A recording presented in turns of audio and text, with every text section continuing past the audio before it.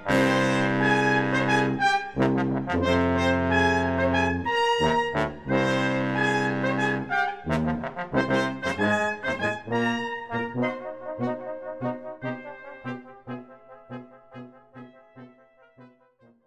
everybody, and welcome to another BP Movie Journal, the show we do where we talk about the stuff we've seen since the last time we did one of these. I'm David. I'm Tyler. We're both very... You're Tyler, but you're also very tired. Yes.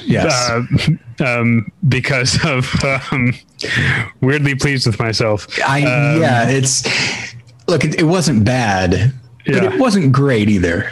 It doesn't deserve the expression that's on your face right now. Well, because I'm thinking about, I did this to my poor wife has to put up with my corny jokes. But you know what? I say that one of the things we have in common is she likes corny jokes as much as I do. Yeah. Unlike you. And I once stopped what we were doing to say apropos of nothing.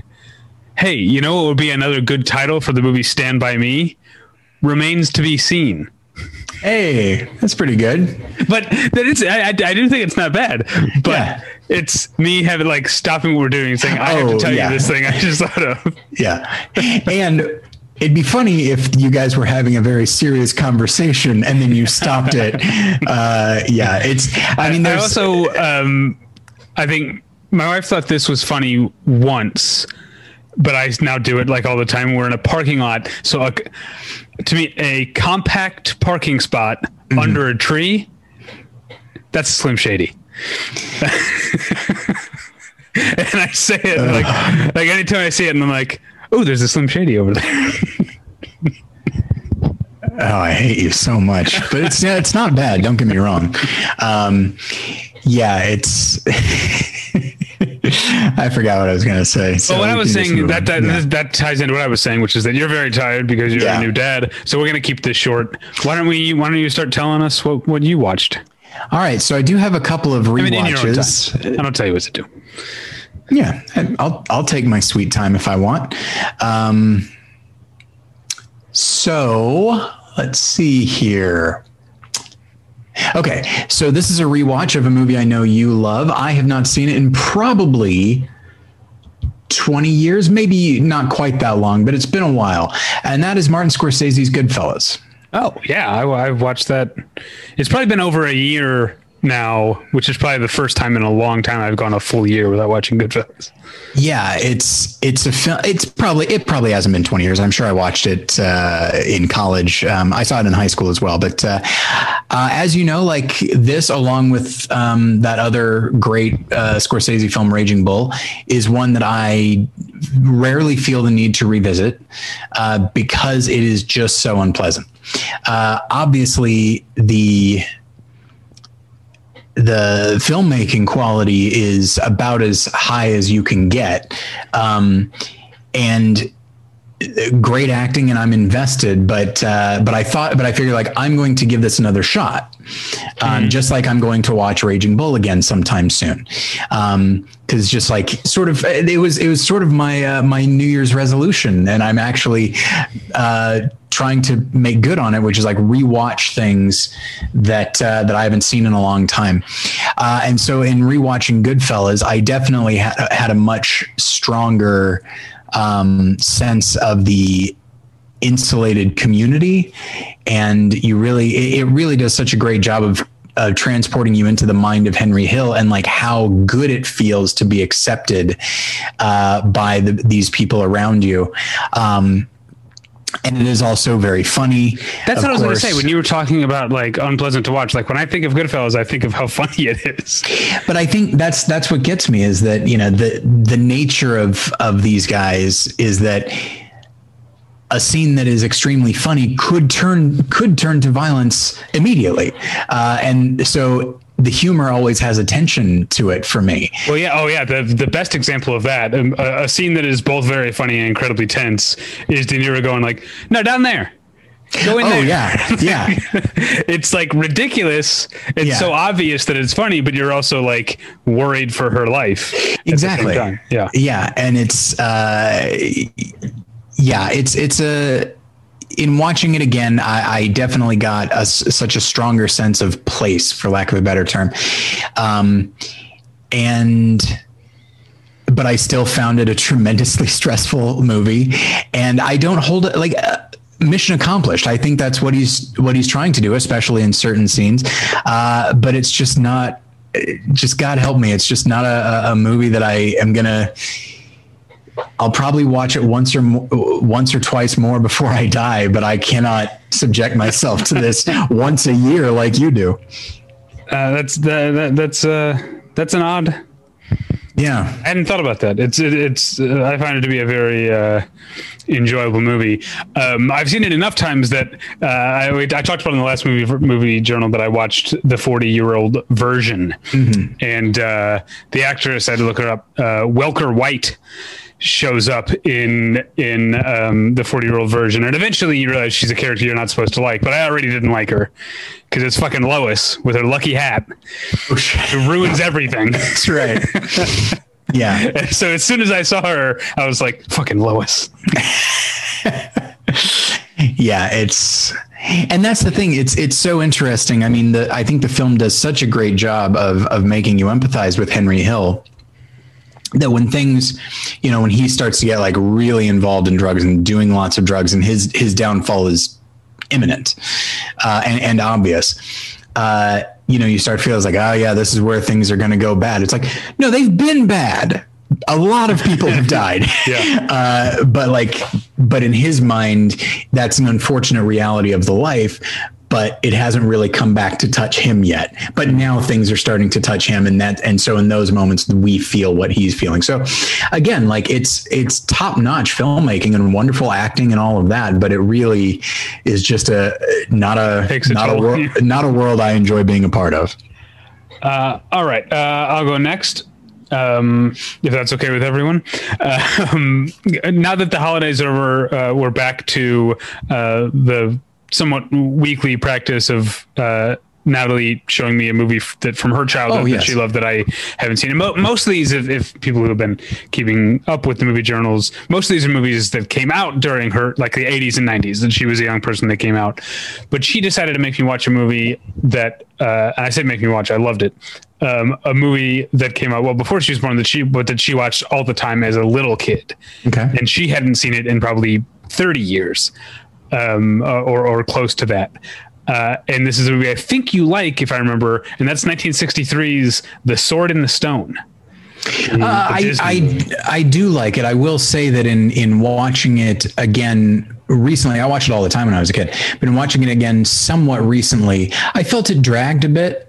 And that's certainly it's only 80 minutes. Yeah, and it's very episodic, and it jumps from one to the next pretty. That's what I easily. liked about it. Having just watched, because this is Disney, and having just recently watched Soul, a representation of where Disney, I mean that's Pixar, but it's Disney Pixar. Sure. Where Disney is now. It felt like two completely different worlds to see this movie that does not take itself seriously in the least. Yeah. The Sword in the Stone is just a romp. It barely even really has a story. It has a premise to hang these episodes on, which is that Merlin is giving lessons to this young boy who's going to become King Arthur. So each of these, these different episodes is a lesson, or at one point it's a battle with another wizard that the main character isn't even a part of for the most part. And I just found it so diverting in a good way, and delightful and cute. Natalie put it like, there's a scene where they turn themselves into squirrels. Yes. And Natalie put it in such a succinct way that's so true. She was like, it's cute because they look like squirrels, but they also look like themselves. Yes, that's true. And it's very cute. I can't believe this is one that I somehow missed. I'm wondering if I feel like my parents would have seen it. I guess my parents would have been like 4 or 5. Maybe it's too old for even my parents. And that's why they didn't think to show it to me. Yeah. But I really, really enjoyed it. I look forward to revisiting it from time to time, because it's a very, unlike you with Goodfellas, it's an incredibly easy watch. It does not demand very much of you. And also, there's another knight who shows up at the end who's just like, let's give the boy a chance. And as soon as he spoke, I was like, oh, that's Thurl Ravenscroft. That's the that's the Grinch guy. Yeah. Yeah. Oh, he's done a lot of voice work, and his voice does not. Yeah, it's pretty recognizable. Yeah. He was also the voice of Tony the Tiger for a long time. Oh, I didn't know that. But yeah, he's not even really a character. He's just like the one other knight who has a speaking part other than like at the end. Yeah. He's the one who actually says like I said, first he says like, let's give the boy a chance, and he says, all hail King Arthur. Those like his only 2 lines in the entire movie, but it's so clearly Thurl Ravenscroft. Okay, so next up for me, a film that the Film Detective sent me on recently released on Blu-ray is from 1958. It is Richard Cunha. I don't know if that's how you say his last name. It's called Giant from the Unknown. And it is it's everything that you expect from like a 1950s B movie, which is to say very little footage of like the monster, certainly not very suspenseful these days, but lots and lots of dialogue scenes with people explaining things. And I loved it up to a point. And then it really started to lose me. It's such a wonderful product of its time. Like it's the kind of thing that would absolutely trigger, like I would say, a sort of a forward-thinking feminist type. Like there's a scene where like there are 2 scientists, an older man and then a younger man, and then the older man's daughter is there with them, and so they're going to go off. The 2 scientists are going to go off and explore something. And then the daughter says, she's like, well, what do I do?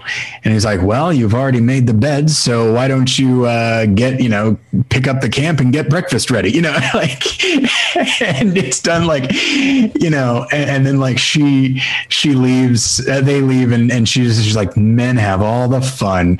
And there are a few other examples of that. And it's like, oh, wow, that was done totally unironically. That's fun.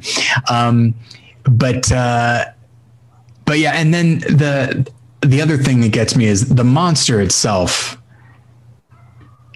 It's 1958. I think they ran out of monsters by the time they got to this, because it is the giant here is giant in like our definition, somebody who's probably like 7 feet tall.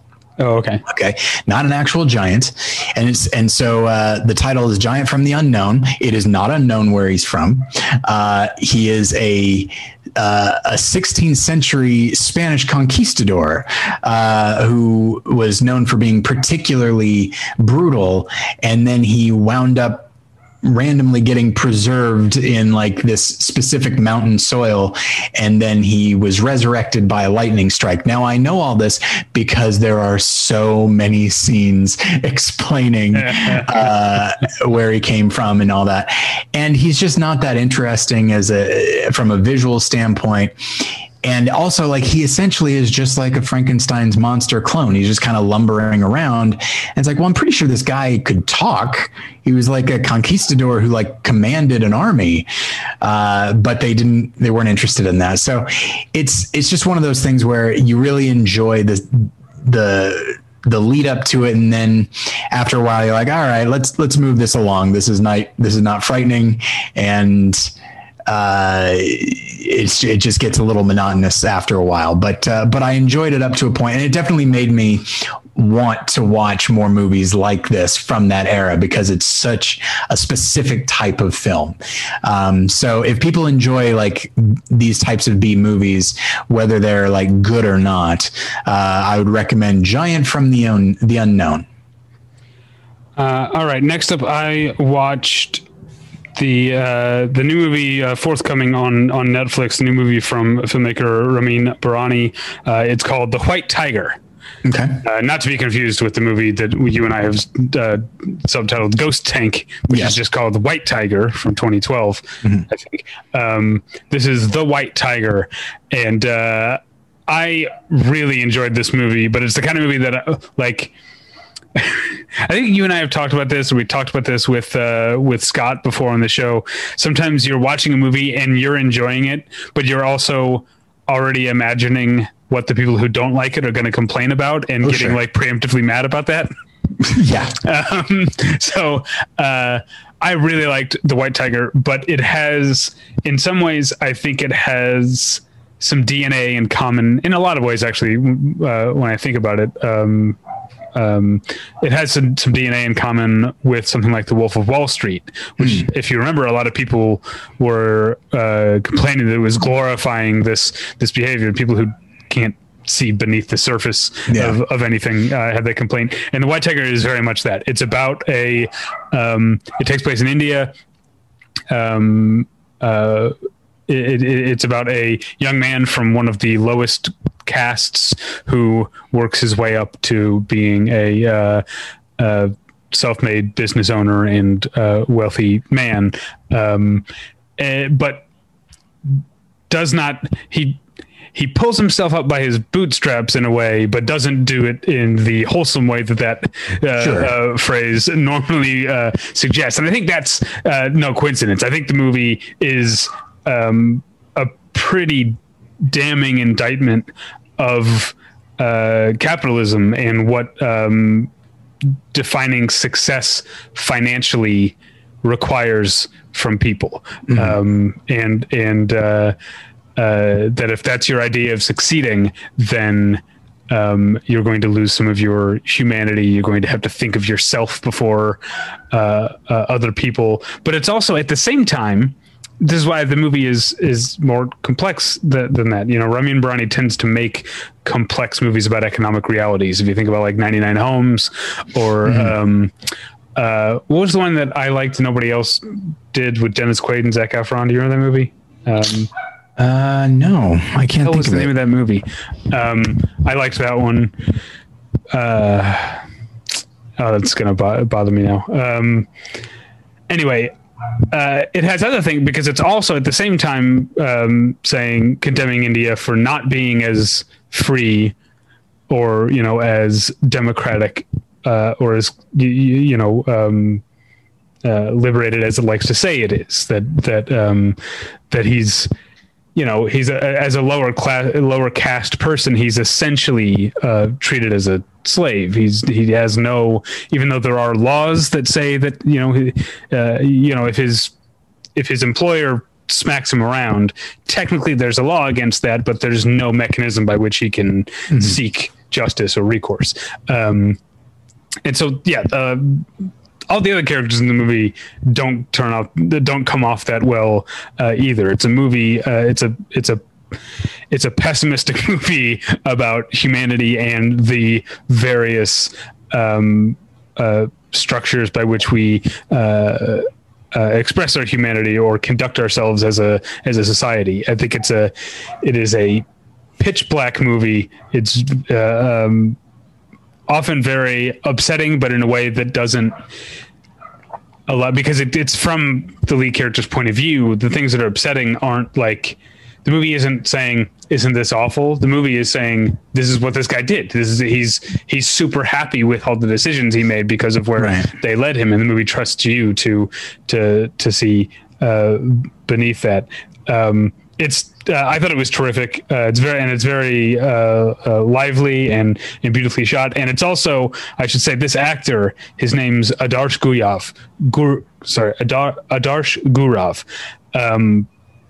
I don't know what else he's done. I mean, it looks like a handful of things in India that I don't know if they've been seen here, but the movie works because, it's 2 hours and 10 minutes. That's almost all just about this guy. And the movie works because this performance is pitch perfect, seamless, and so energetic and sympathetic, but also hateful at the same time. It's a great, well-rounded performance that is also not asking, I always...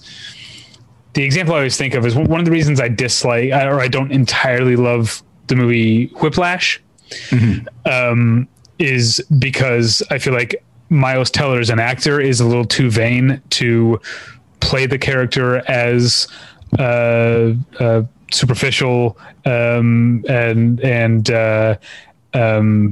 what's what I'm looking for? Ambitious in the bad way. Like I feel like Miles Teller is apologizing for the character's more negative traits in Whiplash a lot of the time, and that turns me off. And this guy Gurev, Adarsh Gurev, doesn't do that. It's I really can't say enough nice things about this movie, but I'm saying them especially because I can already tell that some people are going to like it. Sure. Yeah, that was actually, to go back to Goodfellas and talking about Wolf of Wall Street and Scorsese, that idea of just like the character might not actually have an arc, and you yourself are the one that's trusted to condemn their behavior. You know, at the end of Goodfellas, yeah, Henry Hill may have informed on these other guys, but only because he was convinced they were going to kill him. And in actuality, he kind of wishes that he still lived that life, but it's not possible for him anymore. Okay, so speaking of movies about wealth and that sort of thing, the next movie is a rewatch. It's a film I've seen many times, but it has been a while since I saw it, and that is Barbet Schroeder's Reversal of Fortune. And so in the last few years, I've done some script consulting, and that has given me more appreciation for structure than I've really had before. Like what's a good structure, what's a bad structure. And like, if you're going to do something a little different than sort of the standard structure, how are you justifying it? And in watching Reversal of Fortune, I mean, I already knew how much I loved Jeremy Irons and Ron Silver and Glenn Close. And I already knew how much I loved the movie in general, but I don't think I fully appreciated how disjointed it would seem to be. It's in some ways very straightforward as far as the process of the appeal, but we jump back and forth between the past and the present. And they can't fully be called flashbacks because sometimes they're just somebody's theory about what might have happened. And yet you're always able to follow it. You're always able to keep track of what's going on. And it's just such a solidly sturdy film that is shot in a very straightforward way, but it is, heavily stylized when we deal with Sunny, like in her coma, which makes sense because that's sort of the most fantastical part of the movie. And it's just so I was watching it my friend Scott, back in Chicago, who you have met, Scott Cupper. He and his friends have like a weekly movie night, and once the pandemic happened, they moved it to Zoom, which meant I could be a part of it. And so it was my turn to pick, and I picked Reversal of Fortune, partially because I just got it for Christmas on Blu-ray. And I wasn't sure what the people in the group were going to think of it. But it was a fun conversation to have. And one thing that I talked about is like that it's a film that movie people talked about a lot at the time and seemed to be sort of in the public consciousness. Like, why else would in The Lion King Scar say you have no idea, like an overt reference to Reversal of Fortune? Like, why else would that be there if not to please like the audience, the adults in the audience? But I feel like over the years, it's just not really talked about that much, and that's perfectly fine. But it is unfortunate because I think film people are missing out on, I think, a really well written, well structured, beautifully acted film. Yeah, I need to rewatch it because I saw it, I think, back when you and I lived together. I saw it on your recommendation. I think I watched your VHS copy of it, probably. Sure. So I would love to watch it on Blu-ray or something like that. Get the whole picture. My friend pointed out that because when I mentioned that I had gotten that VHS as a birthday present from my brother, and then I think I don't remember when I got it on DVD, but a friend said, like, so you've had Reversal of Fortune on every new format. It's like, yeah, I guess so. It's that important of a movie to me, that and Jaws. All right. Next up for me is a ridiculous movie that I think you would enjoy. It's not good. It's a very bad movie. Okay. But in most traditional ways. I'm talking about Simon West's new movie, Skyfire. I was looking, I didn't read your review and I hadn't heard of the film, but when I was like, Skyfire, what the hell is that? And it looked very schlocky. It's a big, very expensive looking Chinese like blockbuster. It came out in China at the end of December. But it's directed by an Englishman, Simon West, and one of its stars is an Englishman, Jason Isaacs, though doing, I believe it's supposed to be an Australian accent in the movie. But the rest of the cast, I think, is all Chinese. Most of the dialogue is in Chinese, but it is clearly, what if instead of dinosaurs in Jurassic Park, it was a volcano going off in a fancy resort. So Jason Isaacs plays this developer who is so sure that this active volcano isn't going to go off. He's been assured for 150 years or so that he builds a resort / almost like amusement park type thing with like rides that go up to the volcano and stuff. Oh, wow. And he's got his first like sort of trial run of people staying there, but he's also got he's got press. So it's he's in the John Hammond role basically. Sure. And instead of scientists and stuff, he's brought press on the day that, guess what happens? A massive volcano goes off, and the rest of the movie is one set piece after another of people trying to get away from lava or superheated gas or the I know from watching the Werner Herzog documentary about volcanoes, and I think called Into the Abyss, like 5 or 6 years ago, that the pieces of like molten like rock and lava that shoot out of volcanoes are literally called bombs. That's what they're called. So when I say bombs, I'm talking about the movie is full of just the corniest shit. Like before the volcano goes off, and outside, because there's scientists who work for the resort who are kind of like saying, hey, maybe this isn't the best idea, but also they're on the payroll. But there's an outside scientist who figures out, I think this thing's gonna blow. And he does, and so we see him at his home lab, and he's looking at a picture, like a live feed of the volcano, and then he pulls up a picture of the volcano from the last time it explodes, and then the camera cuts close to his face, and he goes, "My God!" Oh wow! So it's full of stuff like that. But then, I mean, the big like sequences are, I mean, there is it's a disaster movie. So there's always a bit of like moral ickiness to disaster movies, because part of the thrill is watching people get killed. Yes. And there's so many people like that's why, unlike Jurassic Park, which only had a handful of like staff and visitors, they've got the full resort is like, or at least the first level of it or first wave of it is already open, and so there's tourists who just get killed left and right. They're just fodder. They're just there for us to see people. How many different interesting ways could a person die from a volcano going off, and that's what happens. But I will say, like, a lot of these things are inventive. There's a part where they're trying to get down from the volcano. Two groups of people are trying to get down from the volcano back down to the resort as the volcano is going off, and they have these like hanging like monorails that zip down the mountain, right? Mm-hmm. But a bomb, right, comes and breaks one of the monorail tracks a bit further down. So then with these two monorails zooming down the mountain together, they have to open the doors, and people have to jump from one to the other before the monorail on the bad track reaches. That's ridiculous, but it sounds exciting. Also, every 5 seconds, there's a huge like pylon that holds up the monorail. So they like... Yeah, you get it. You like movies. You get that this is exciting. So that kind of stuff is fun. There's also some ridiculous. There's one all the people like trying to get away from the resort and as fast as they can. You see a guy like take a what's it called?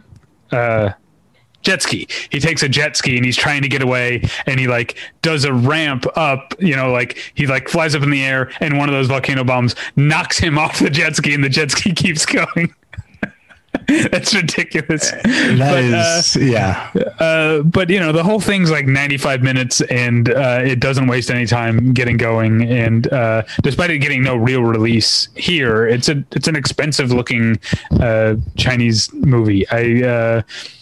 It's real dumb. I have to warn everyone, but it will scratch the itch that it sets out to scratch.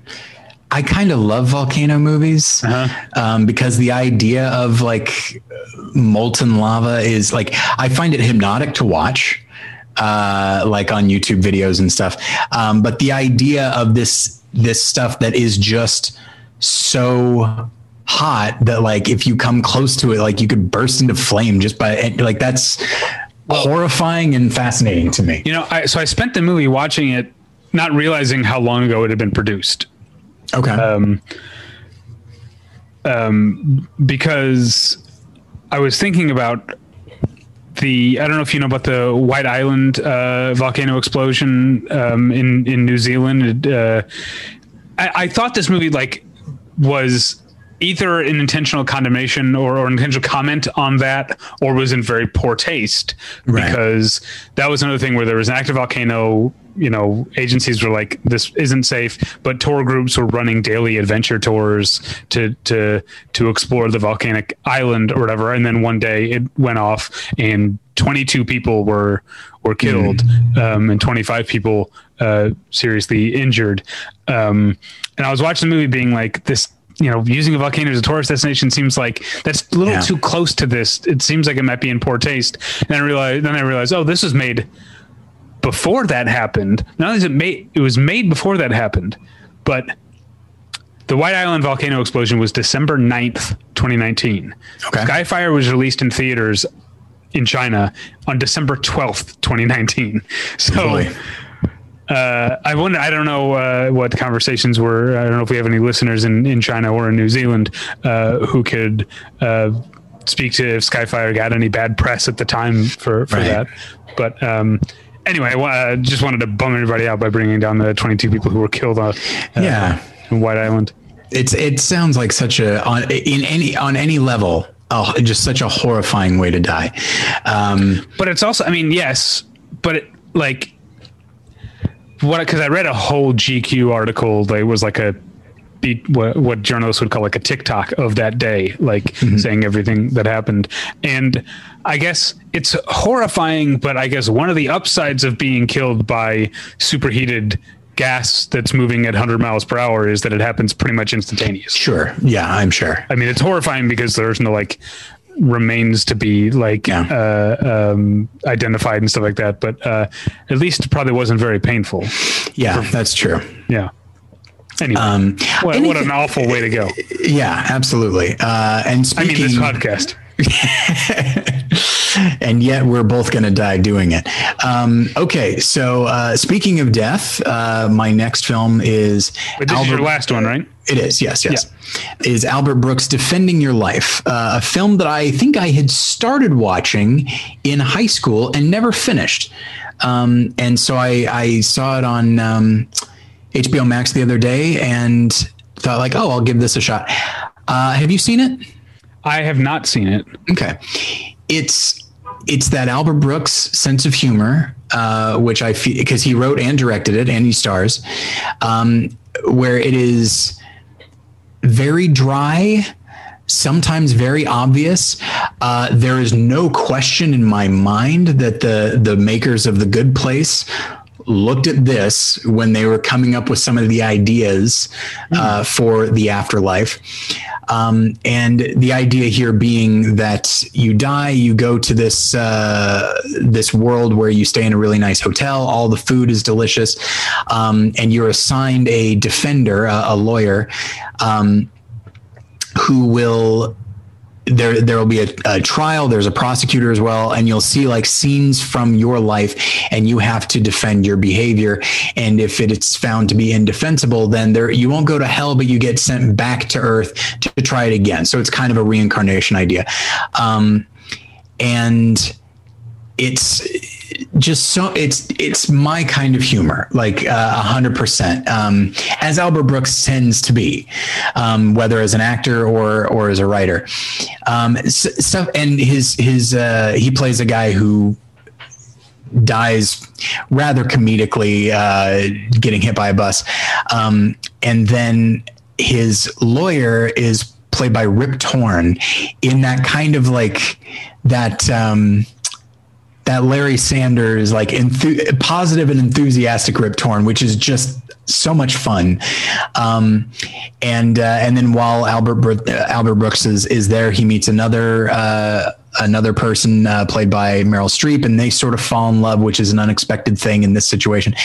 And it's just written it's just such a delightful movie. I'd say it's pretty light, but some of the ideas are interesting. Primarily this idea that the thing that defines like not having lived a good life is essentially if you are motivated like completely by fear. And if you can get over your fear, then your actions will probably be so much more selfless, so much purer, whatever you want to say. And so I think that's an interesting idea. I think Albert Brooks was absolutely trying to do something and trying to say something with the film. And in the meantime, creates a delightful little comedy that I think people will enjoy. The line that sticks with me, oddly enough, and it is a very, it's a very quotable movie, but, Rip Torn and Albert Brooks are eating at like a hotel cafe, and Albert Brooks, like he loves the chicken that he's eating because everything that you eat, it's the best you've ever had. And Rip Torn has to leave. And so he goes, do you like that chicken? Do you want to take it with you? Go ahead and ask, go ahead and ask somebody. They love putting things in bags here. And like, it's such a specific thing, that in this weird sort of perfect world, they love bagging something up and handing it to you. And they never explained that. It just sounded delightful to me. But yeah, so I think people would enjoy it. I think you would like it as well. Yeah, I should watch it. Speaking of that thing of having started a movie, never finishing it. Now, I've never done that in the sense that I've never, and I don't think this is what is for you either. Or I've only twice in my life have started a movie that I disliked so much that I just turned it off. Mm-hmm. But I do have a very good movie that I never finished. The original 3:10 to Yuma. That's a good one. So back in I'm going to guess this was maybe 2009. I was watching it. I was looking at back when I had like Time Warner cable and they had just like movies on demand. Mm-hmm. Right. And I was like, oh, what's on demand? And I was like, oh, the original 3:10 to Yuma. And I started watching it. And then I think a friend like texted me and was like, hey, do you want to come out tonight? And I was like, oh yeah. And so I like stopped it and I was like, I'll finish this tomorrow, and went out. And then I went to finish it tomorrow and it was no longer available on Time Warner on demand. And now I can totally rent it. I probably should just to finish it. But that's the only movie that I've ever just not gotten around to finishing. Yeah, there was in high school, I would rent so many movies when I worked at Video Update. Like they didn't have a limit on how many movies you could have out at a time as an employee. And so I had like 10, 12 at any given time. And so I would start a movie, and then it's not that I wouldn't enjoy it. It's that I had a lot of things going and I wouldn't finish it. And it just kind of slipped my mind. And Defending Your Life, I was like, yeah, that's one that I never got around to. And, yeah, so I enjoyed it quite a bit. And then there was, I remember I watched in high school, The Day the Earth Stood Still. And I watched it in 2 sittings. It had gotten through a lot of it, and then I actually had to go into work, so I stopped it, and then I came back and realized that there were about 20 seconds left in the film. And it's like, oh, okay, got it. I did that. I wasn't able to, because I was young, I wasn't able to read where the film was headed. If I had, I feel like these days I'd probably be like, oh, we're at the end now. Yeah, I had a similar thing, not a good movie, but a similar thing where I was at home in the basement. I was probably, a teenager, and I was watching, of all things, was it called Sweet November? The Keanu Reeves, Charlize Theron movie. And I was watching it, and then like my mom was like, we're having dinner, you have to come upstairs now. So I was like, all right, I paused it and like went upstairs and like had a whole dinner and everything. And then I was like, all right, I guess I better go and finish this movie. And literally like, 20 seconds went by and the credits went up. All right. Okay, so you have one more? Yeah, one more. I just watched Fitting for this weekend. It's out in theaters this weekend. It's out. I say in theaters because I'm still living in the past, but it's available this weekend. The review is already up on the website. Sam Pollard's MLK FBI, which is, not the clever isn't the clever. The title isn't trying to be clever or fool you. It's a movie about that basically tracks Martin Luther King's activism through the 60s with the J. Edgar Hoover's kind of obsessive surveillance of him. And it makes a lot of the cases for, when we talk about this now, everyone like people tend to just be on Martin Luther King's side, which is correct. But the movie reminds you that J. Edgar Hoover was a much more popular person in the American mind and in terms of approval ratings and stuff. An actual poll had him like 30 points ahead of Martin Luther King Jr. at the time. So that's interesting to sort of remind people that he wasn't just this like hobgoblin tormenting Martin Luther King Jr. I mean, he was that, but also a lot of people were on his side. And the movie makes some speculation, certainly about, you don't have to do much speculating about him being racist. There's things he said that are like pretty racist, but also, the movie brings in some speculation about Hoover's sexuality, his repression of that sexuality, and the fact that, or the implication, we don't really know, that the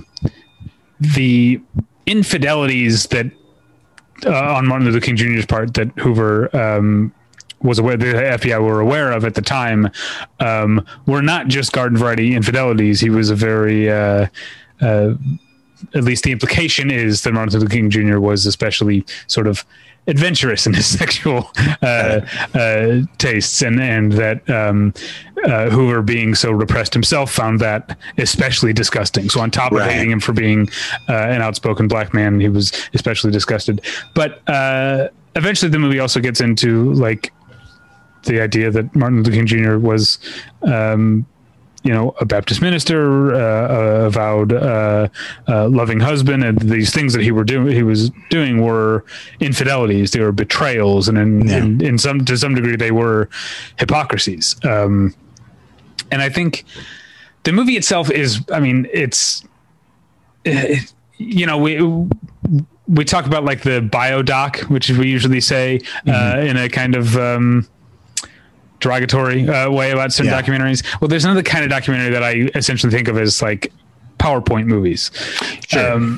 And for the most part, MLK FBI is a PowerPoint movie, but I think like a lot of movies, movies, when we look at movies from the past, they reveal things about what was going on in the country, in the culture, in the society at the time. Mm-hmm. And I think there's something maybe subconscious in MLK FBI about our current anxieties about the idea that the people that we hold up as that we idolize, we hold up as champions, we lionize, there's always potentially another shoe waiting to drop. Twitter even has a term for that, the milkshake duck, coined by the Pixelated Boat account. It's a funny tweet. Everyone listening to this knows what I'm referring to. You are. Yeah. Oh, I don't doubt it. I don't doubt it. And I do think that's something that's going on, that like, I think that's on the movie's mind subconsciously, that like what Martin Luther King stood for, what he spoke for, what he walked or sat or activated. What's to be an activist, I guess.